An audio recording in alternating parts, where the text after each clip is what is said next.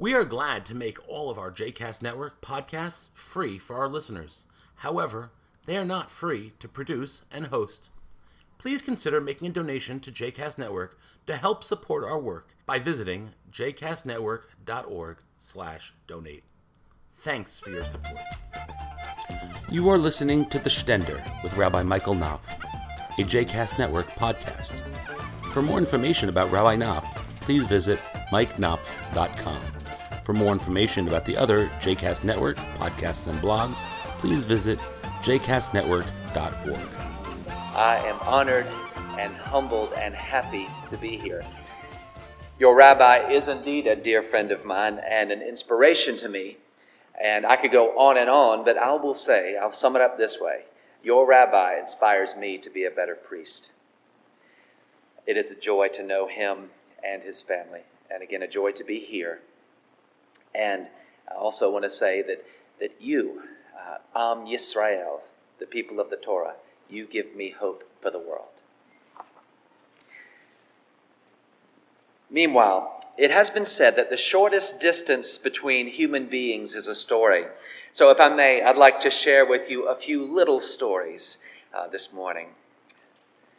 In late April of 1865, my great-great-great-grandfather, his name was William Henry Wallace, was still making his way south from the surrender at Appomattox en route to his hometown of, ironically, Union, South Carolina. When a messenger arrived at his home, again before he got there, a messenger that his wife, my great-great-great-grandmother, received. And the messenger explained that the Confederate President Jefferson Davis and members of his cabinet, along with their escort, would be arriving in town in a few hours. And could they have a rest at the Wallace home, and might the Wallaces be able to feed them? She said yes, and then hurriedly sent word all around the neighborhood, gathering up whatever could be gathered to put on the best feast she could for these guests. Neighbors sent over coffee and strawberries and the best foods they could come up with in those lean times. And sure enough, a while later, President Davis and his entourage arrived and were soon seated at the family's dinner table, and dinner was served. Well, my great-great-grandmother was a little girl at the time, and when she was older, she wrote an account of what happened.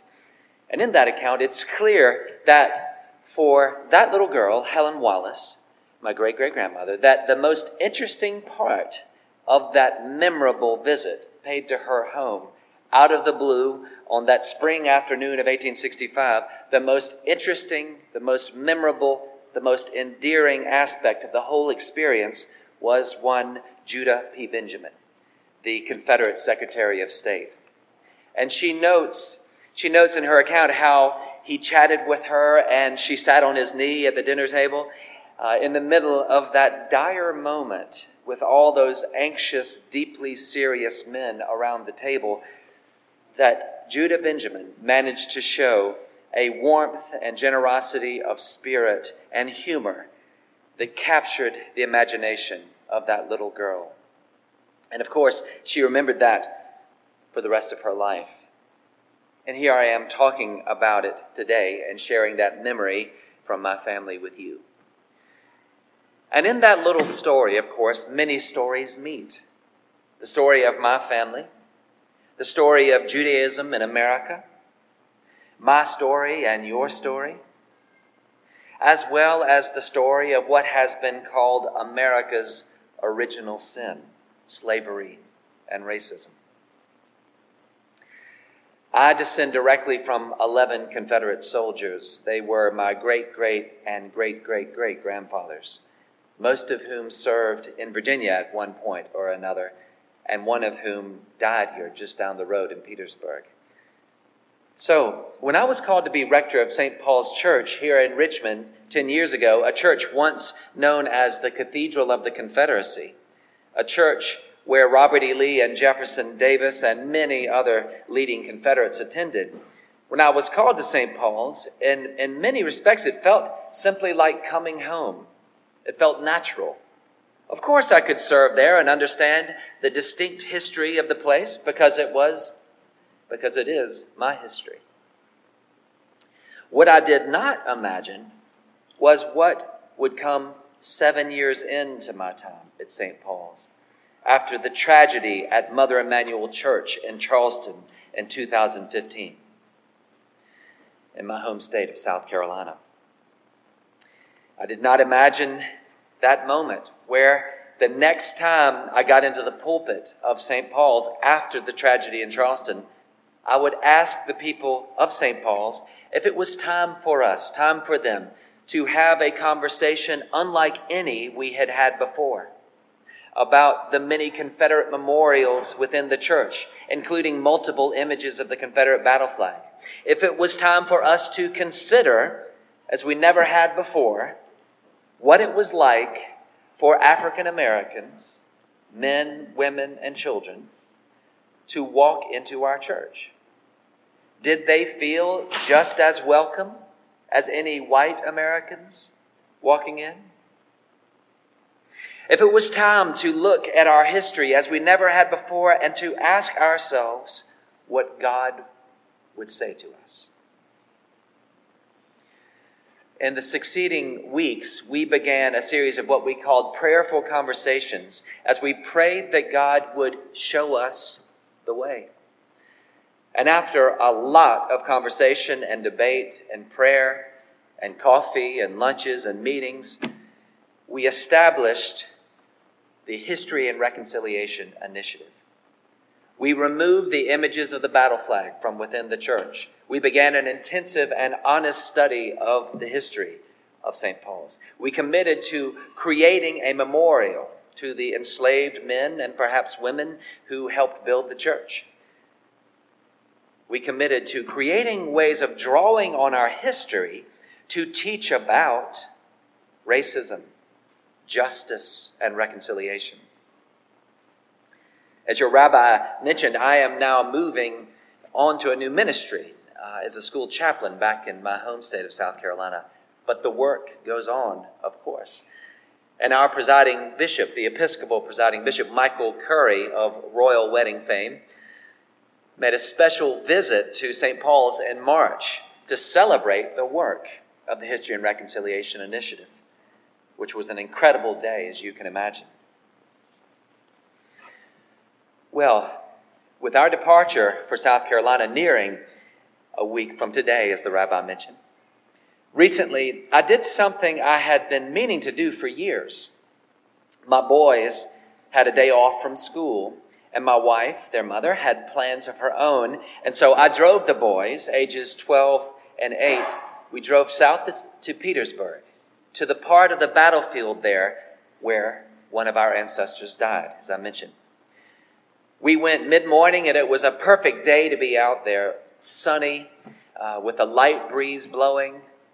And we walked the earthen ramparts. And we talked as we went along about what happened there on that very ground a little over a century ago.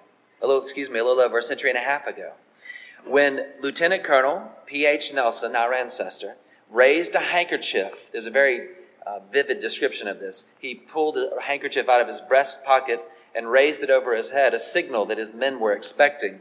And hundreds of them poured out of the trenches, out of their entrenchments, rushing across a large field of oats toward the federal line. This is June 24th, 1864. Most of them would not return, including Colonel Nelson. Indeed, his body was never found. We talked about that, about how Papa's ancestors lost the battle and lost the war, and about how Mama's ancestors won the war. Their mother is from Vermont. We've talked about these things before, about slavery and what slavery had to do with it, and about how my ancestor and therefore their ancestors owned slaves. Of course, that's hard to understand, hard for them to understand, hard for me to understand. We'll talk more, of course. I want them to know what happened, to know the whole story, to know how brave Colonel Nelson was. Yes, of course.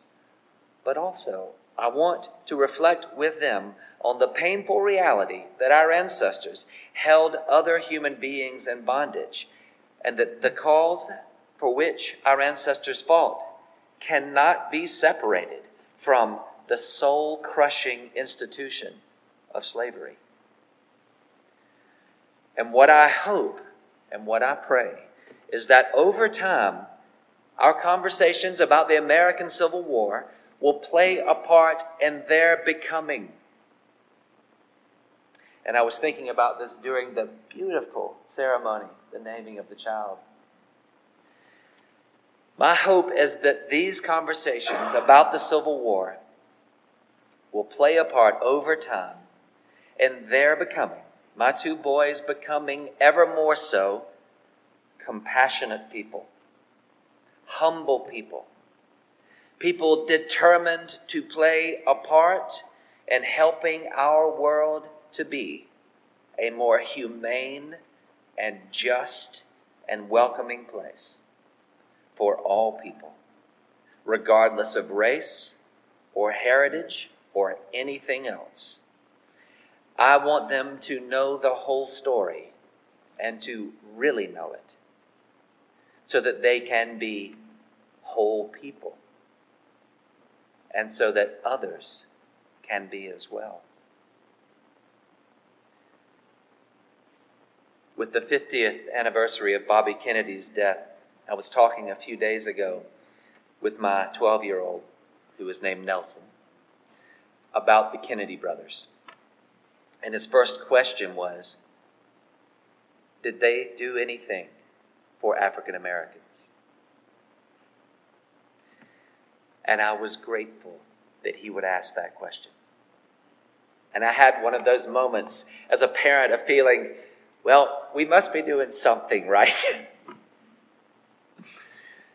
This morning, as I have shared a few stories with you, I couldn't help but think about the Hebrew tikkun olam, the repair of the world, language I return to often, very often, in fact, that all Jews and by extension all people can participate in repairing the world, can participate in making the world more the way God would have it be. There's a lot of work to be done, don't we know? And there are endless ways to do it, large, small, and in between. And we, each of us, have our place in that work. It's hard work, and it's worth it. It's holy work. And it's what we're doing. Shabbat Shalom.